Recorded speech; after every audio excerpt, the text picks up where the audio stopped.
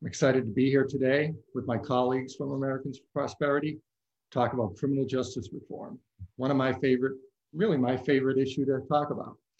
I'm going to let these experts who you're going to see talk more deeply about all the different issues we want to make sure we talk about today and in the future, because we've got some great ideas. And I know you all have great ideas, and this is all part of what we talk about all the time, that, unite with anyone to do good and with no one to do harm.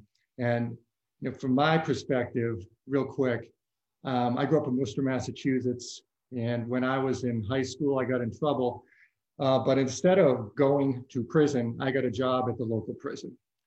And it was really eye-opening for me back then. And this was in the early 1980s. And I worked there to pay for college. And what I learned there was, when I was young, that, man, I'm very lucky that I wasn't in there. And looking back on how bad the system was back then, if you, as old as I am now, and you look at what happened with the war on drugs and the tough on crime era and all these other things, it's what all the politicians, both sides, did to make the system worse or more tough and just try to win elections. If you told Mark Holden in 1981 that, fast forward to today, that the one issue that seems to unite everybody, and I mean everybody, left, right, center, in between, you name it, at the local level and at the state level and at the federal level as well, the one thing that everybody unites around is criminal justice reform. And that's very exciting. And I'd like to see more of that happen in other areas, but we'll go for this for sure. And what we've learned over the years is, with working with people like you all here, the staffers and others, but what I've learned working with our people who work in the States and for Americans for Prosperity, that's where it all started. We know this, right, in 2007. And our team has been a part of it from the beginning, pretty much.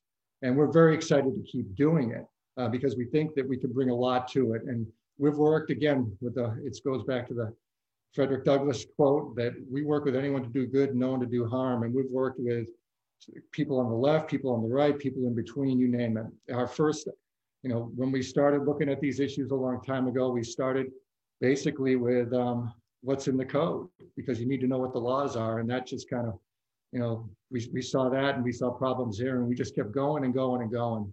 And our teams have been really, the last 5-10 years, growing more and more in the States and at the federal level. We've got a great team, and a lot of groups have great teams. So there's a lot more we can do here. And so today, we just want to talk about what reforms we think can happen this year and in the next few years, quite frankly, state level, but definitely at the federal level. And we know there's a lot of people out here with some great ideas. I think our team's got some great ideas. And at the end of the day, what we're talking about is making the system better. And we know, just working, for example, with the First Step Act, that was something that I worked on when it started in 2014 with Mike Lee and others. And that takes a long time to get these issues done, but we know more and more that when we get these issues done, it makes things better for everybody. It's about connecting people and making communities safer. And so I'm very excited to be here today. And I'm going to now introduce our panel, who are experts in these areas much more than I am. First, we have Jeremiah Mosteller, the Senior Policy Analyst for CJR and AFP at AFP. Greg Glod, Policy Fellow at AFP. Melinda Garcia and Michael Dingle, who are Government Affairs at AFP. And they're going to take it from here. And I thank you all for being a part of this. And hopefully we can all work together to make our system better. And one of the things I'll end here is that one of my favorite quotes, and this is all about second chances in a lot of ways, is that man should never place a period where God has intended a comma. And that's what we've seen with the First Step Act and other acts when we start to look at data and science. And that's what we need to keep doing. So anyway, thank you all. Take care and enjoy the event today. Thank you so much, Mark, and thank you everybody who has joined. As he mentioned, I'm Mary Linda Garcia with the Government Affairs team at Americans for Prosperity, and I'm going to chat for a minute with Jeremiah Mosteller. He is our Senior Policy Analyst. Before that, however, just a quick reminder, if you have any questions during this entire briefing, please at any point pop them into the chat function, and then we'll get to them at the question and answer portion at the end. So Jeremiah, let's hop to it. In criminal justice reform and other issues, for a number of reasons, there tends to be a media focus on the big ticket, more comprehensive packages. So for example, with First Step, that was a priority with the administration. There was even celebrity involvement with, of all unlikely people, Kim Kardashian. Then last summer, we had a catalyst societal event with the untimely death of George Floyd, and there was a lot of attention on that subsequent legislation. However, even in the absence of those things, there's a lot of good and meaningful legislation that's in circulation in Congress right now that doesn't get a lot of attention at any point. And some of that is rather small in scale per se or standalone, but these reforms are extremely effective and timely. So could you talk to us about 4 of those pieces of legislation that AFP is supporting, advocating for in various ways and that we want to highlight today? Could you tell us what those are and why they're important? Thanks, Melinda, and thanks for having me come to talk with you guys today. Agreed, there are so many things we could talk about, but really I think there's 4 bills that are truly transformative, but also have a high likelihood of passing in the 117th Congress. So I'll just kind of briefly hit those and what they are. So first, because it's made it the most progress so far, is the Effective Assistance of Counsel in the Digital Era Act. In a nutshell, the Sixth Amendment provides every American with a guarantee to the assistance of counsel when they're involved in the criminal justice system. And one key component of that is what most people on this call today have probably heard, attorney-client privilege. So the protection of those conversations between an attorney and their client. So under federal law currently, any communications between an individual who's incarcerated and their attorney are protected if those communications are in person, or through the mail, or over the phone. This bill will just simply update federal law to reflect the fact that email is a vital means of communication and that it should receive the same protections as those other forms of communications. I think the second bill that is already receiving a lot of attention and we're really excited about is the Prohibiting Punishment of Acquitted Conduct Act. Federal law currently allows judges to sentence an individual for conduct that a jury has actually found them innocent of. Yes, found them innocent of conduct, and the judge can still punish them for that conduct. That normally shocks people. Most people don't know that this exists, but it's called acquitted conduct sentencing. So this bill will essentially restore the role of the jury in our federal system and in this practice to ensure that we continue to hold to the principle that someone is innocent until they are proven guilty. Another bill, a little different than the first 2, but is the Driving for Opportunity Act. Many states currently suspend someone's driver's license simply because they are unable to pay a debt. These suspensions are not because of a public safety risk or because they were a reckless driver. To kind of put this in perspective, many of us in DC, at least before COVID, they wanted to get somewhere, we could jump on Metro and we could get there pretty easily, whether through Metro or on buses. But most people across the country, they rely solely on a personal vehicle. This is the only way to get to the job, only way to take care of their family. So if we're taking away someone's ability to drive, they can actually get to their job and then pay those underlying fines and fees for which their license is suspended. So this is a very counterproductive policy that is actually working against the goal of trying to encourage people to pay off those debts. We've seen so far that cities and states that mitigate or in this practice actually see their collections go up, which seems to make sense based on the fact that this is counterproductive. The Driving for Opportunity Act would simply do really one thing. It would equip states who want to end this practice to do so and overcome the short-term budgetary impact through a grant program in the Department of Justice. And I think last but not least, I want to talk a little bit about the Equal Act. And I want to make sure I'm clear. I'm not talking the Equality Act. I'm talking the Equal Act. This bill would actually get rid of a disparity that currently exists in federal law between crack and powder cocaine. This is important because When this law was initially adopted, the disparity was 100 to 1 and has subsequently been reduced to 18 to 1. But legislators at that time really wanted to do something to respond to violence they were seeing in a lot of communities. But since that time, there has been a lot of science and research coming out showing that these two forms of the same drug are nearly chemically identical, have the same impact on an individual whenever they're using this substance, and that we're not actually improving public safety or reducing drug use with this type of disparity. But there's also the flip side of this. We now know that there is a clear racial divide that exists between those convicted of crack cocaine and those convicted of powder cocaine offenses.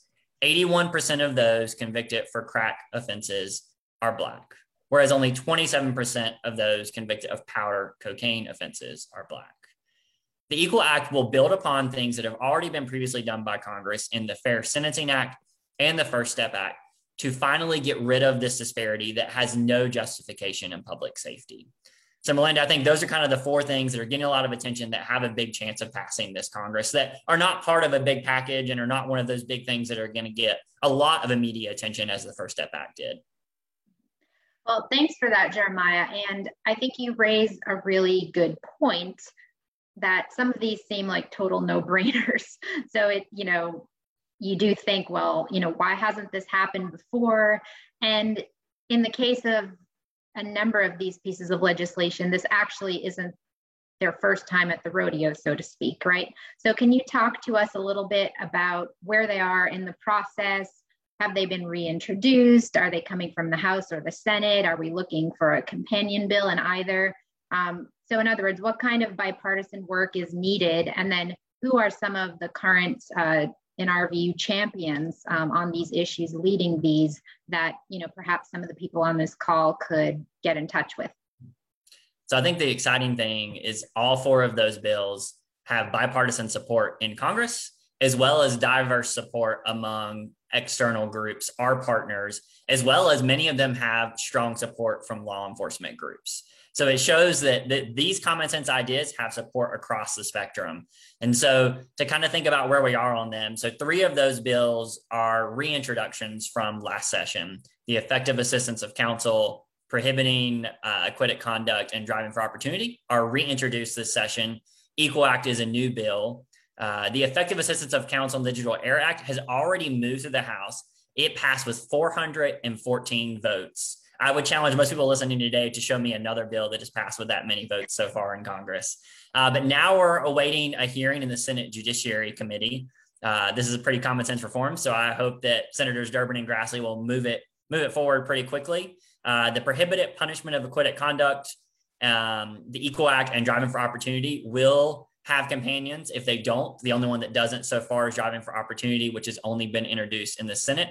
So all of those bills will have a Senate and a House version, and all are currently waiting for some movement in their respective judiciary committees.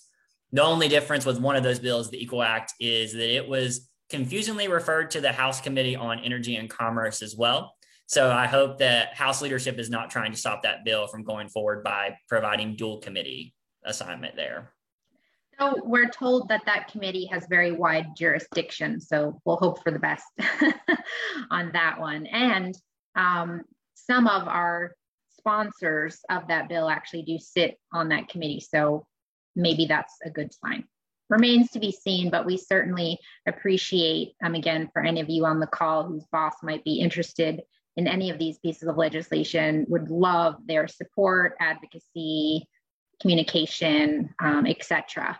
Anytime these can be highlighted, we really appreciate that. So moving to the next point, Jeremiah, could you talk about some of the advocacy that our organization is currently doing, within communities, media, with some congressional offices, and what opportunities might be there?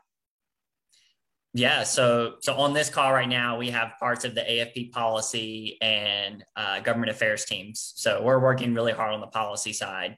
But as Mark mentioned earlier, AFP is actually part of the larger Stand Together community, which is a group of organizations that are all fully bought in on solving the serious problems in our criminal justice system. And we look at this beyond policy. And the way we look at this actually helps us within our policy and government affairs work as well. So just to give some examples, we have organizations as diverse as the Stand Together Foundation, which works with nonprofits helping to replicate innovative solutions to substance use and to reentry across the country. We have Stand Together Ventures that is working with businesses to help implement innovative solutions through the private sector in the criminal justice system and beyond to help the criminal justice system.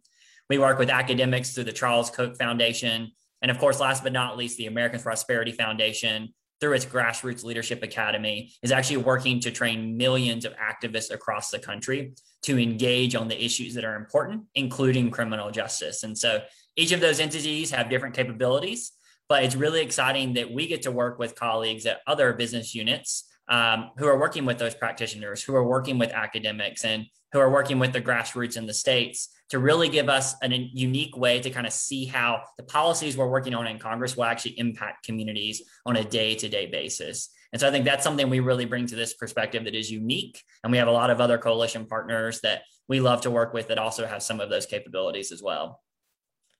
Yeah, many of you, again, listening may have already had a meeting with us in conjunction with one of our partners, for example, Prison Fellowship. We've been doing quite a bit of lobbying, particularly on the Equal Act. So that's been fantastic. Jeremiah, what could we ask from those participating on the call? I mean, obviously, and again, feel free to reach out to any of us if you have any questions on any of these pieces of legislation or on this general topic, criminal justice reform in general. But what can we ask the people listening to do if they would like to get involved or learn more, or perhaps, you know, this is something that might be important in their districts, their boss's district back home? What would be a good first step to learn more? Yeah, so like you said, I would just echo, feel free to reach out to the AFP team. I am more than willing to nerd out with you on any policy issues that you really want to dig into. I think something else I would recommend is reach out to the sponsors of these bills. Maryland, I know you asked about champions earlier, and I kind of forgot that point, so I'll just make that point here. I think some champions that we're really excited to continue to work with on these bills is Senators Durbin, Grassley, Lee, Booker, Wicker, and Coons in the Senate, and Representatives Jeffries, Scott, Armstrong, and Taylor in the House. So if you're interested in any of those bills, feel free to reach out to the key contacts there. And if you don't know who's doing what bill, we can always help you with that as well. I think beyond that, I just would echo that we're willing to put our full resources behind any bills that align with our vision of improving the criminal justice system. And we're willing to start at the beginning of really trying to bring in those resources to help you figure out how to achieve the goal that you want to achieve. And we can really leverage all of those capabilities to help you think about what is the best way to get to solve this problem. So, and of course, we also have a full comms team. We have 35 state chapters and all of the partners that Maryland referenced. So we really want to work alongside you to help find these innovative solutions. And all you have to do is reach out. We're more than willing to help. Definitely echo that. And again, appreciate you being on. For those of you that have might just joined, Mary Linda Garcia, Government Affairs, Jeremiah Mosteller, our policy team, and we just discussed 4 of the bills that we're currently advocating on, and now we're going to kick it over to our colleagues, Mike Dingle from our Government Affairs team and our policy fellow, Greg Glaude, to continue the conversation on some other issues important to us. And again, just a reminder, if you have any questions at any point during this discussion, please pop them in the chat and we will be happy to get to them during our Q&A portion at the end. Thanks. Thanks, Mary Linda. Let's just jump right into it, Greg. QI, qualified immunity. What is the problem with it, and how would reforming it guarantee both justified protection and warranted accountability for law enforcement personnel? No, thanks, Mike, for that question. So for those that don't know, qualified immunity, you kind of have to go back a little bit. So in 1871, Congress passed the Ku Klux Klan Act, and this was a series of reforms and policies to protect the rights of new former slaves that now were American citizens, that were to protect the constitutional rights of these individuals. A part of that was 42 USC 1983. And I'll just refer to it as 1983 from here on out. And what that said was any person under the color of law, so any government employee at the state and local level who deprives someone of their constitutional rights shall be liable to the party injured in an action of law. And that is as clear as day as it says. If you deprive an American citizen of their rights, you can be held liable in a civil court for either injunctive relief or other relief as deemed necessary. Through the years, though, we saw this start to kind of transform through judicial court cases. And so really from 1871 all the way up to the 1960s, this worked. If there was a deprivation of rights, you could sue in federal court, and then you could move past it with injunctive relief or any other type of relief. Right around the late 1960s, we started to see this shift in the court saying, well, if a government employee thinks that there's a good faith reason for what they're doing, maybe we can let this slide. Or if they had a good intention, or maybe the law was constitutional at the time and a cop arrested someone for something, but later it turned out to be unconstitutional, maybe we shouldn't hold those officers accountable. It all seemed well and good intention, but we slowly started to matriculate down the road. And what we have today is what you would call qualified immunity, which essentially in its essence, deprives individuals who have had their constitutional rights deprived from accountability from government officials. And so now we have a two-part test.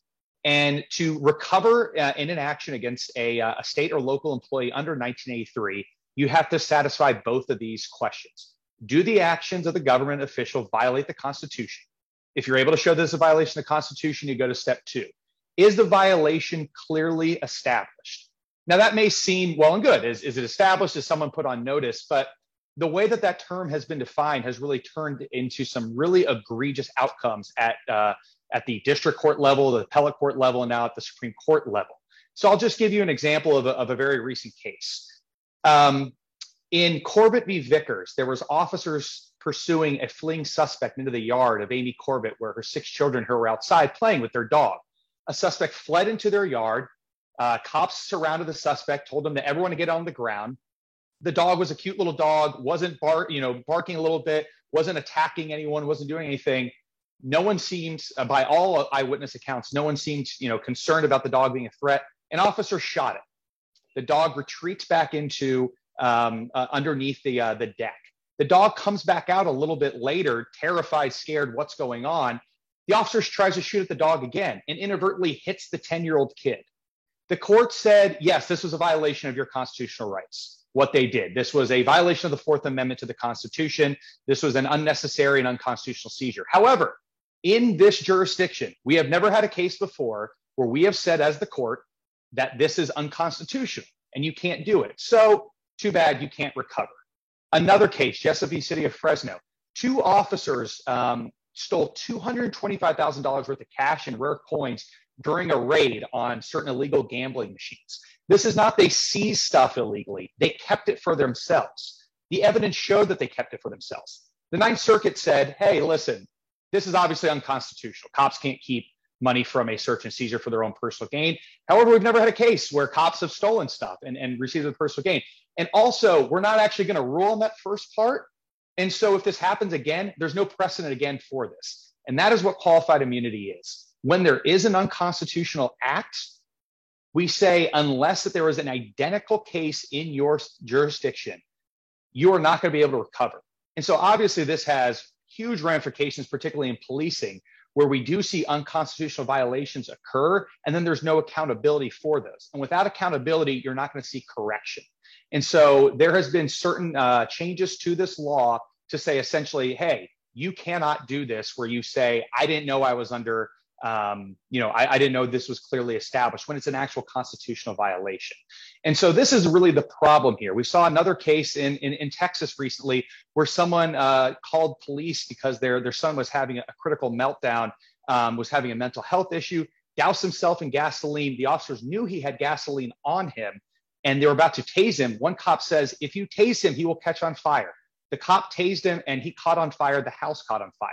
The Fifth Circuit said that was qualified immunity protects the court, the officer. At the Supreme Court level, they actually overturned this for the first time, even going, although it wasn't clearly established, any officer, should know that, stuff like that. So that's what we're hoping for in these cases. But that's the real problem. The examples really show some of the lunacy with this because the language sounds nice. It's clearly established. It's good faith. It's all these things. But when in practice you see what this actually turns into, it's a lack of accountability for all government officials. This doesn't mean just law enforcement.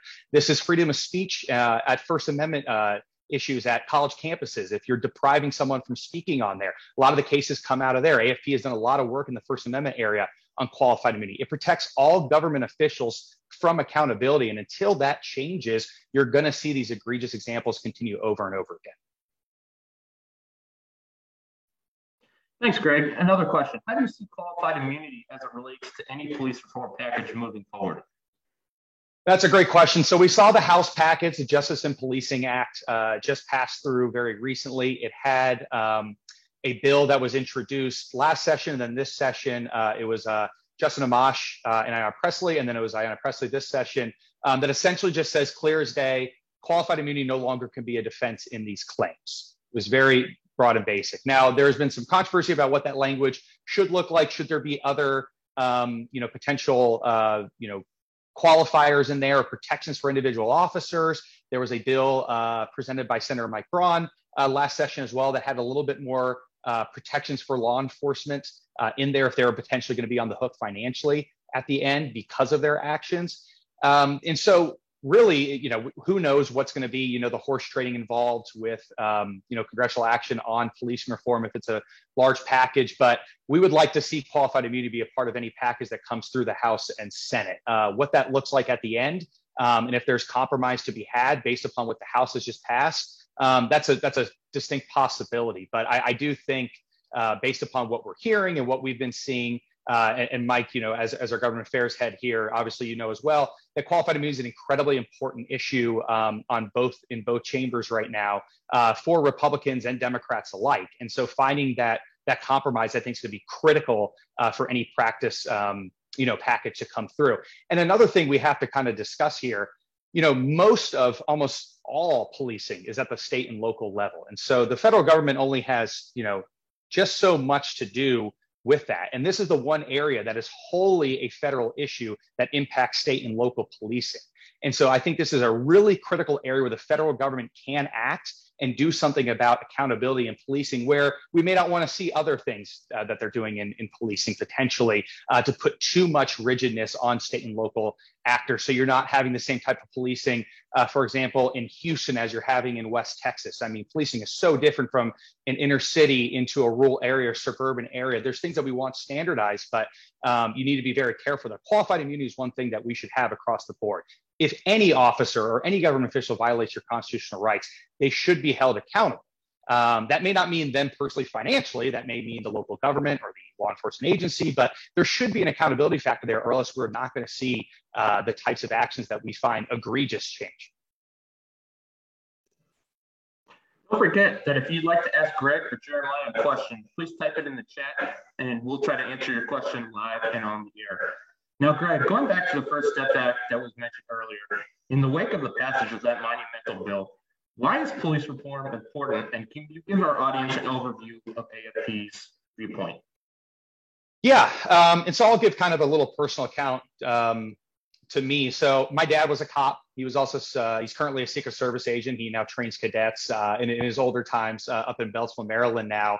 And so I've been around police my entire life. I've trusted them wholeheartedly. My dad's buddies were all cops. Many of them will be at my wedding coming up. I've always had a good relationship with police officer. I can't tell you one time I've had a potentially bad encounter with officers. And we know that not everyone has that same experience that I have had growing up. And so that really matters. And so I think police really do play such a critical role in our society every day. They're tasked with keeping our community safe, which routinely places them in harm's way. And we have great respect for the work that law enforcement does. Effectively maintaining public safety and order begins with policing practices that build community trust and collaboration. The biggest tool in a cop's toolbox is trust from the community and getting inside information and details about what happened and occurred. Obviously, we have many cameras now, there's DNA, there's a lot of other things, but eyewitness accounts on what happened in certain communities is as important as anything to actually solving a case. But we've seen so many encounters now throughout the years between officers in the community that have ended in tragedy and that build distrust and erode trust between the community and police at large. Some of these are single shot things where you have bad actors that come through and do something that really erodes that trust. But a lot of these are also external factors and things that happen to line officers that puts them in potentially bad places. We'll get into financial incentives. Jeremiah talked earlier about fines and fees and driver's license suspensions. Cops are asked to do a lot of non-core police functions, civil asset forfeiture, collecting fines and fees, traffic citations, pulling people over and arresting them for unpaid warrants from back in the day, going into mental health crises without necessary training and proper training or alongside of social workers. So we're asking police to do so much. And the things that we're asking them to do are not these core functions of public safety and community collaboration. And so it's not working for either. It's not working for the community and it's not working for police. And we really need to transform culture and remove barriers to good policing and let police do the tasks that they're able to do. And that's going to require a systemic change of policing, not only for the benefit of the community, but also for the benefit of law enforcement to be able to clear cases. If you look at case solving and clearance rate, so essentially a clearance rate means we have found a suspect and we have arrested a suspect. They've essentially stayed static or dropped since the 1960s and 70s. Now think about how much technological improvements we had in society, security cameras, DNA, all these different things. We have better intelligence on what, to look for in a suspect. If you've seen Mindhunter, those types of things, and it continues to stay static. And that tells you that we're probably focusing on the wrong things or not getting the right information for the community to help solve cases.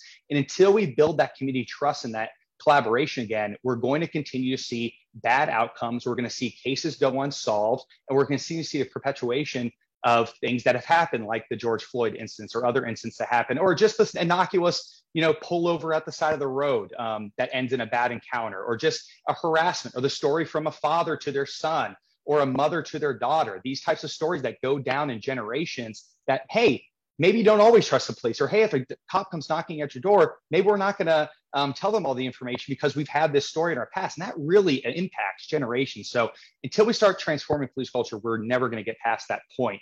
And then, one of the things that we can see, this opportunity where everyone is focused on this issue to look at this, come to a bipartisan head like we did with the First Step Act, and really transform police at the federal, state, and local level. We really should strike on this opportunity in this current time. Thanks, Greg. Criminal justice reform is an issue that many can put partisan Washington politics aside for and coalesce around. We saw that with the First Step Act. When success looked bleak, AFP and others on and off the Hill came together to make the impossible possible. There were many reforms untouched by the First Step Act that potentially could have a very positive impact for millions. Paint for us the picture of a practical second step or next step, and tell us why those reforms are still needed. No, certainly. It's a great question, Mike. And so I'll kind of go on two things. I think policing is its own section. We can kind of get in a few of the things that America's Prosperity would like to see in a policing reform package. We also sent a letter with a very bipartisan coalition. I'll name a couple of the groups there. ALEC Action, Americans for Tax Reform, Freedom Works, Just in Action Network, Law Enforcement Action Partnership, the Policing Project University, NACDL, the Criminal Defense Lawyers Association, all looking at these types of things within policing packages that they would like to see. One, looking at accountability. And so at the federal and state level, looking at requiring employment records to be considered if a law enforcement officer is moving from one jurisdiction to another. A lot of the times what we see is that an officer will have a misconduct happen, they will resign or quit or be suspended and then just go to another law enforcement agency and just kind of keep bopping around without the prospective law enforcement agency knowing about their past. So requiring those records to be considered. And then also creating standardized practice at the federal level for decertification. There really isn't standardized practice on what should a cop be decertified for or not. And there are so many different law enforcement agencies at the federal level, Park Police, FBI, DOD, a lot of them carrying guns and weapons and have the opportunity to potentially use lethal force. We need to have actions that potentially do decertify these and have them at a standardized level. Looking at transparency on use of force actions. There is a FBI use of force registry. It's voluntary right now. We should make that required for state, local, and federal officials to report so we have a full picture of what use of force looks like across the country. Looking at decertification and misconduct records. If there's founded allegations, there should be a local and hubbed registry at the federal level for state, local, and federal law enforcement officials if there's found misconduct allegations. There are ones that are third party and they're voluntary and they get some great data, but we should really start making this holistic and across the board.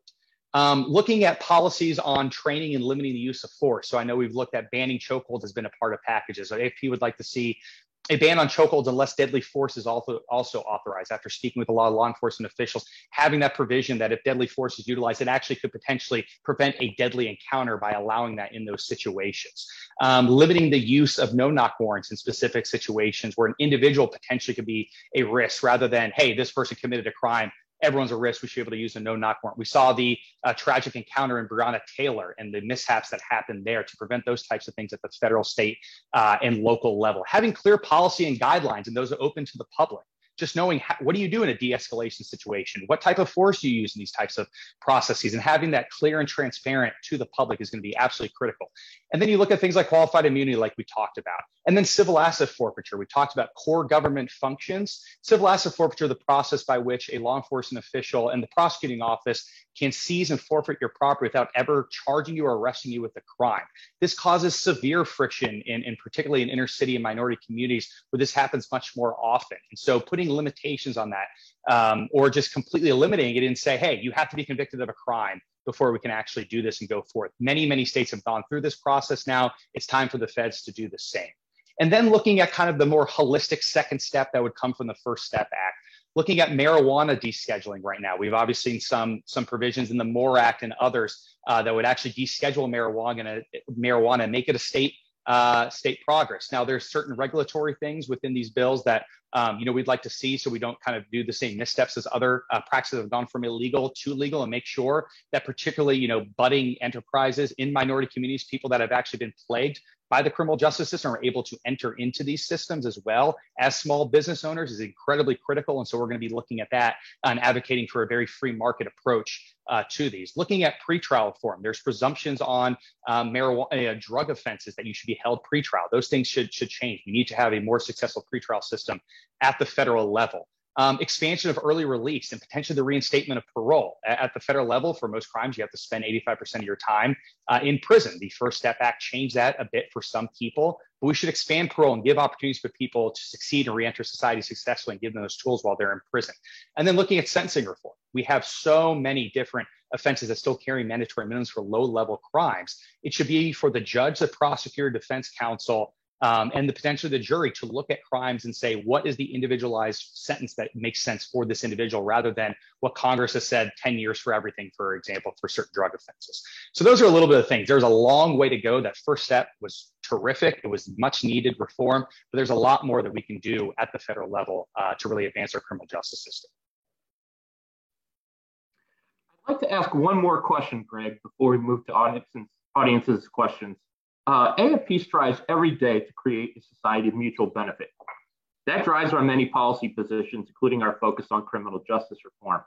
Can you talk a little bit about how our work on criminal justice reform helps us get closer to achieving that goal of a society of mutual benefit? And why is a concentration on a guiding principle like that important to an organization like AFP and the mission at hand? No, certainly, Mike. One thing that we say around here all the time is that we believe every person has unique gifts that enable them to realize their American dream. And I truly believe that. I know our foundation truly believes that. And so really at the core of what we do is breaking these barriers that are unnecessary to allow every individual to achieve their American dream. And I think the criminal justice system is one of the best examples of the government creating unnecessary barriers that limit people's potential and limits them from experiencing the American dream.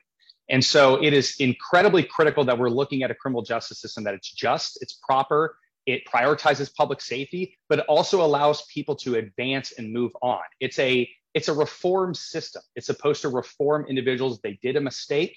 There was a wrong committed. Why was that wrong committed? Let's fix that wrong and move forward. And for countless years, our decision on how to correct that wrong has been lengthy periods of incarceration for almost all offenses, regardless of if they are a public safety concern, a drug use concern, potentially a mental illness concern. It has all been the one size fits all. And we've seen how much of an utter failure that has been and how many generations have been limited and deprived of the American dream because of our criminal justice system at the federal, state, and local level. And so to create a society of mutual benefit, it is imperative that we actually fix our criminal justice system, because without fixing our criminal justice system, we will never achieve that society of mutual benefit. Well, thanks so much, Greg and Mike. As usual, extremely comprehensive and informative on a host of issues within policing reform. Now we would love to move to the Q&A portion. So we have a few questions that have come through the chat. Again, if you have a pressing question now, feel free to put it in and we will likely be able to get to it. So the first one, and Jeremiah and Greg, feel free to figure out who wants to take each of these. But the first one I think is for you, Greg. It is related to qualified immunity. So the question is, are the two questions of qualified immunity always asked in order, or is the second question clearly established, sometimes asked first? If so, what effect does this cause? And also, does qualified immunity apply to all government employees? And if so, should we eliminate it for all of them? Great questions there. And actually, you used to have to ask both questions. You used to have to ask if it was a constitutional violation, and then you'd have to ask if it was clearly established. That changed. And so you actually get to go to question 2 before you go to question 1 now. And so the ramifications of that is you never actually create precedent for what is constitutional or unconstitutional. So a good example, like we talked about in those cases, let's go with the Jessup case where there was a theft of money there. The court never actually determined whether it was unconstitutional or not within their, it was just dicta. There was no ruling on that. So they just said, it's not clearly established, let's move forward. So if this does happen again, the same end result will occur. And so you never actually create precedent because of what the Supreme Court has said. That wasn't always the case. Very recently, the Supreme Court has said you do not have to answer question 1 before you have to answer question 2. And so you never establish a precedent. The whole point of this was, at the very least, we would at least start establishing precedent and create case laws on what is constitutional, what is not constitutional. Now that is no longer necessary. And obviously that has huge ramifications on accountability measures here and really undercuts really the last bastion of accountability that we had within our qualified immunity spectrum. So that's a great question, and that's a huge concern here. To answer the second question, it does go across the board for all government employees. And so I know a lot of the talk has been on law enforcement, but I don't think it should be just limited to law enforcement. I think it should be expanded to all government employees. Like we talked about before, AFP has been a huge proponent and active in our legal actions on First Amendment speaking rights at college campuses when someone's denied to speak somewhere because of their beliefs or what have you, without any public safety risk or whatever else it is. And that's been a major concern. And so we see that. I used to be a divorce attorney in Maryland. Child Protective Services, there is a egregious violations of constitutional rights that happen in the Child Protective Service Agency, and they are limited on their accountability. So I think that there is certain things that we should do here. Now, one thing we get asked quite a bit is about legislative and judicial immunities and things like that. Those are wholly different than those. That's a discussion for another day, but these would not fall into those. There's other immunities beyond qualified immunity, absolute immunities for judges, what they're doing when they're on the bench, prosecutors, and what have you. But that's a different story for a different day. But all other government employees, absolutely, they do fall under this, and I think that should change. Thank you very much. The next question is on expungement. And the question is, do we need to expand expungement of federal crimes? Yeah, Melinda, I won't go too far in detail about the problems here, but just want to briefly say the problem here is when someone has a criminal record, they face almost 44,000 legal barriers plus societal stigma that really holds them back from getting a job, securing education, finding a place to live. We know from a recent study that average annual earnings go down by 52% if you have any form of criminal record. So having a criminal record is a very serious thing. And so expungement is something that has been discussed largely on the state level so far as a solution to that problem. It's a function that allows people to remove that criminal record from public eye. So it can still be accessed by courts, by prosecutors, by law enforcement in some instances, but it just removes kind of those societal barriers that are holding them back from achieving their potential. Sometimes they have to prove they've been rehabilitated. Other times it's automatic. I know at AFP, we would love to see automatic for arrest and other types of non-conviction records. If you've not been convicted guilty, you should not have to deal with the barriers of having a criminal record. But the problem is the federal system actually has the most limited expungement mechanism in the country. It only applies to individuals who were convicted of certain low-level drug crimes while they were under the age of 21. That's the only people that can qualify in the federal system. And this is a petition-based system. They have to go in front of the courts and be approved. So what we would love to see is that mechanism broadened. We're not saying apply it to everyone with every single crime, but we do believe there are more people that have really proven that they've been rehabilitated that should be able to move on from the barriers that come along with a criminal record. And actually, just last week, Representative Jeffries and some other members of the House introduced the Begin Again Act. And this is a small step in the right direction. All that bill does is essentially remove the 21-year cap. So anyone convicted of any low-level drug offense can now go in front of the court and have that opportunity to have their criminal record expunged.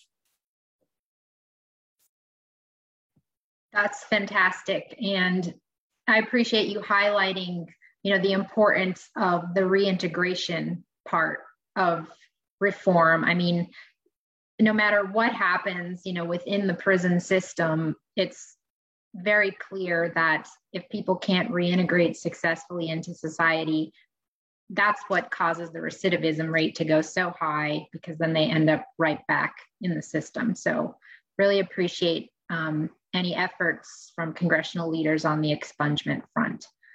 The next question relates to an aspect of police reform that we haven't yet talked about today, and that's the 1033 program.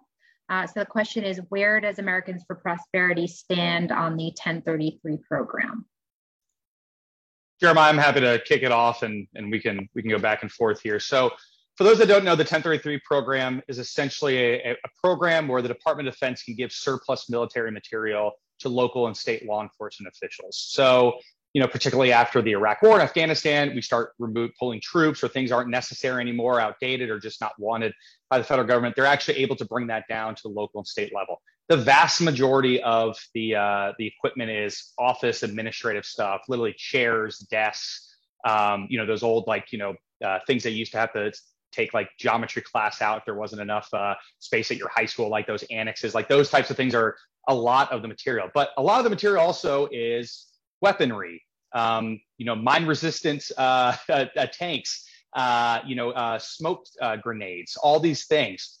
And the government's able to give that to local and state government with very little transparency, very, very little accountability, and pretty much non-existent training requirements on how to utilize this. The thing that really brought this to light was in Ferguson, Missouri, as you saw a local law enforcement department come out in camouflage and Kevlar and had tear gas and rocket launcher grenades to shoot that tear gas and all these things.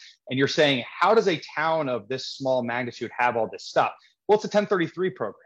Now, I think there is some merit to have small, guns and things like that go to local law enforcement jurisdictions that are underfunded potentially. But we really need to be mindful and careful about what we're giving to individuals when they do not have the training. The public doesn't have transparency on what that is, and there's no accountability for misuse or inappropriate use of that materials. And so during the Obama administration, there was limitations put on what could be there. You also had to do higher requirements on what was the actual specific need. We'd like to see things implemented like that again, potentially greater restrictions on what type of munitions can go down, or at least a heightened requirement on explaining what that is and what that looks like.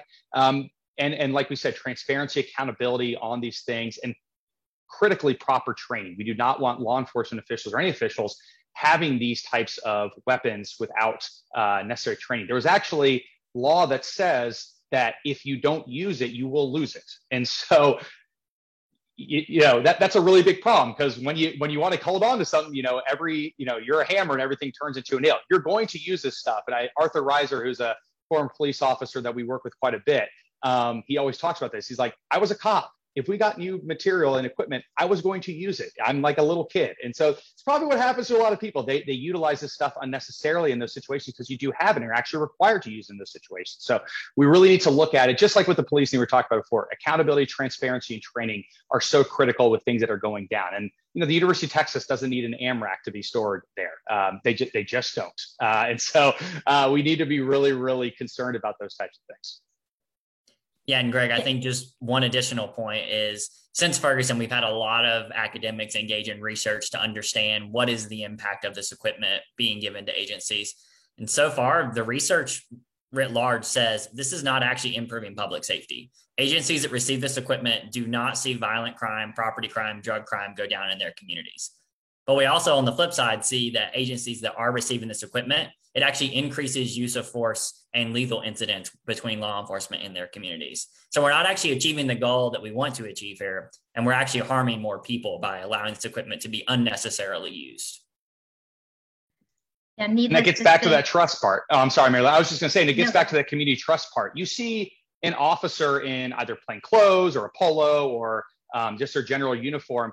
That's one thing. When I live in DC, I know looking at the National Guard and federal agents constantly at every checkpoint with huge guns, huge strapped up to the T, it changes the dynamic of that. And when you're in the inner city, potentially had bad experiences with officers before, those are the types of things that visual impact is so critical, and it really breaks down that community trust.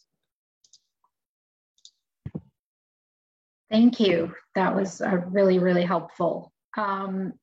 Next question from the audience has to do with precedent, and maybe you can talk a little bit too about, in general, the interaction between state and federal law on a few of these things. But this question specifically to chokeholds and no-knock warrants. And the question is, are there any precedents of limiting chokeholds and limiting no-knock warrants in states around the country? Yeah, I can discuss a few here. And so in the recent time, starting in the summer 2020, leading up into this legislative session, a lot of states have actually done some policing reforms along that line. So with no-knock warrants, we saw a bill, SB 5030 in Virginia, limited no-knock warrants. The final language became a little grainy during kind of the horse trading aspects, but it would limit the use of no-knock warrants in certain situations, also what time of day you're able to execute them and why you're able to execute them. They also prohibited the use of chokeholds unless it was necessary to protect law enforcement officer or another person from death or serious injury. HF1 in Minnesota was a very omnibus bill package that did very similar measures to there on chokeholds, but did not touch no-knock warrants. We saw a bill, I'm not sure if it's going to get across the finish line in Kentucky. I believe it's HB4, if I'm not mistaken, Jeremiah, that would have done a lot of limitations on no-knock warrants. They may not act during this, but there's going to go into potential next session or during this year and potentially act on that. New Hampshire also did something very similar on banning chokeholds unless lethal force is authorized, and that is HB 1645. Illinois just had an omnibus policing package go through, and I believe that banned chokeholds and did limits to no-knock warrants. We weren't as involved in that package legislation. I want to say it was SB 7053, but if you just look up Illinois policing package, you'll definitely be able to find it. Those are the biggies that I know of now. I know a couple are still matriculating through the 2021 session, but those are the ones that passed during 2020. Yeah, and I think it's worth adding that before 2020, at least I'm not aware of any state that had a state level ban on chokeholds. When it comes to no-knock warrants, only Oregon and Florida had any form of ban on no-knock warrants in place. And some of the movement we have seen on no-knock warrants and these things have been city-based too. So places like Louisville, Memphis, Houston, Indianapolis have also adopted kind of city-wide policies. So even though there may not be a lot of movement on a lot of states, there's also municipalities that are doing things as well. On that note, Jeremiah or Greg, because I know you're very heavily involved in AFP's work in state policy as well, can you just talk for a minute about a few resources we might be able to offer on the state level when it comes to information? For example, if someone's office is considering involvement in a federal piece of legislation, they usually want to know what's happening on the state level as well. Is there a good resource for them on that level? Well, I think, I think we're a very good resource on this. We have chapters in 35 states, and we're tracking all of these. I'm actually putting together kind of a 2020, 2021 rundown of everything that passed and failed that we were advocating on. Hopefully that we can make that for public use. So be on the lookout for that. But I'd be happy if you, coming from any other state, or interested in an issue or topic, please reach out to myself or Jeremiah. I'm sure one of us has reviewed a bill somewhere on that. So we definitely have that model language, or at least language that gets to that point. And we can kind of talk through potentially some of the shortfalls or improvements that could come from that, particularly qualified immunity. We just saw a couple states, New Mexico just recently passed HB4, and now it's on the governor's desk. In New Hampshire, a bill just passed. There's going to be heard by the full House and then go to the Senate very recently. So that's kind of moving through. And Virginia actually had a pretty good bill that did not make it during their regular session on that. NCSL also tracks a lot of the policing reforms that are going across the country. They're always a terrific resource. I know Vera's had some documents and resources as well. Those are the biggies that I have been kind of looking at, but please, I'm open to anything. So please feel free to reach out to me. Fabulous. So we have a few more minutes before we hit the hour. So one other question I see, and this is related to a piece of legislation we haven't yet discussed. Question is, where does the Safe Banking Act stand in Americans for Prosperity's priorities for criminal justice reform? Yeah, I'll jump in here first, and Greg, feel free to jump in after I'm done. I think one thing that we've really been doing a lot of thinking around and researching and trying to find ways to engage is on the issue of substance use and substance use disorders. The reality is our country is not doing a good job. As Greg mentioned, we have a one-size-fits-all solution to these problems, and we're throwing people in jail and in prison for use of substances. That's not working. We're not seeing drug use go down. We're not seeing overdoses go down. So we need to rethink how we're dealing with these problems. And some states have started to do that when it comes to marijuana. They've tried to open up markets, regulate them, provide a safe way for people to use these substances rather than forcing themselves into the black market. But the problem is that on the federal level, it's still technically illegal. It's still a scheduled substance on the federal level. And so what that actually is doing, even in those states that have legalized, it is perpetuating the black market, because legitimate businesses, legitimate banks are not willing to engage in this industry because the federal government has only given implicit agreement to the states that have done this. And so the Safe Banking Act would actually help free up the financial structure, ensure that people do not have to have armed guards and armored trucks to take their tax money in cash to the state capitol to pay the state revenue board. So really allowing all types of financial institutions, allowing states to really continue to innovate in this area and find solutions so we can move people to actual health and long-term potential is what we really need to do. And this is kind of a first step in getting there. No, that was great, Jeremiah. You just don't think about those things like the plumber coming over to fix pipes at a marijuana place, or the lighting guy or anything else. Like, all these people are potentially liable for assisting in a criminal enterprise based upon the letter of the law. So it's very critical to have these safe harbors for sure. Well, thank you both so much, Greg and Jeremiah. Mike, always great working with you. Thank you, everybody who signed on and to this briefing. We really appreciate your time and consideration. We hope this was helpful. And again, if you have any questions about anything we discussed here or anything else regarding criminal justice reform, please do feel free to reach out to any of us at any point. We would love to be helpful. And again, just really appreciate your time and hope you all have a fantastic weekend. Thanks so much.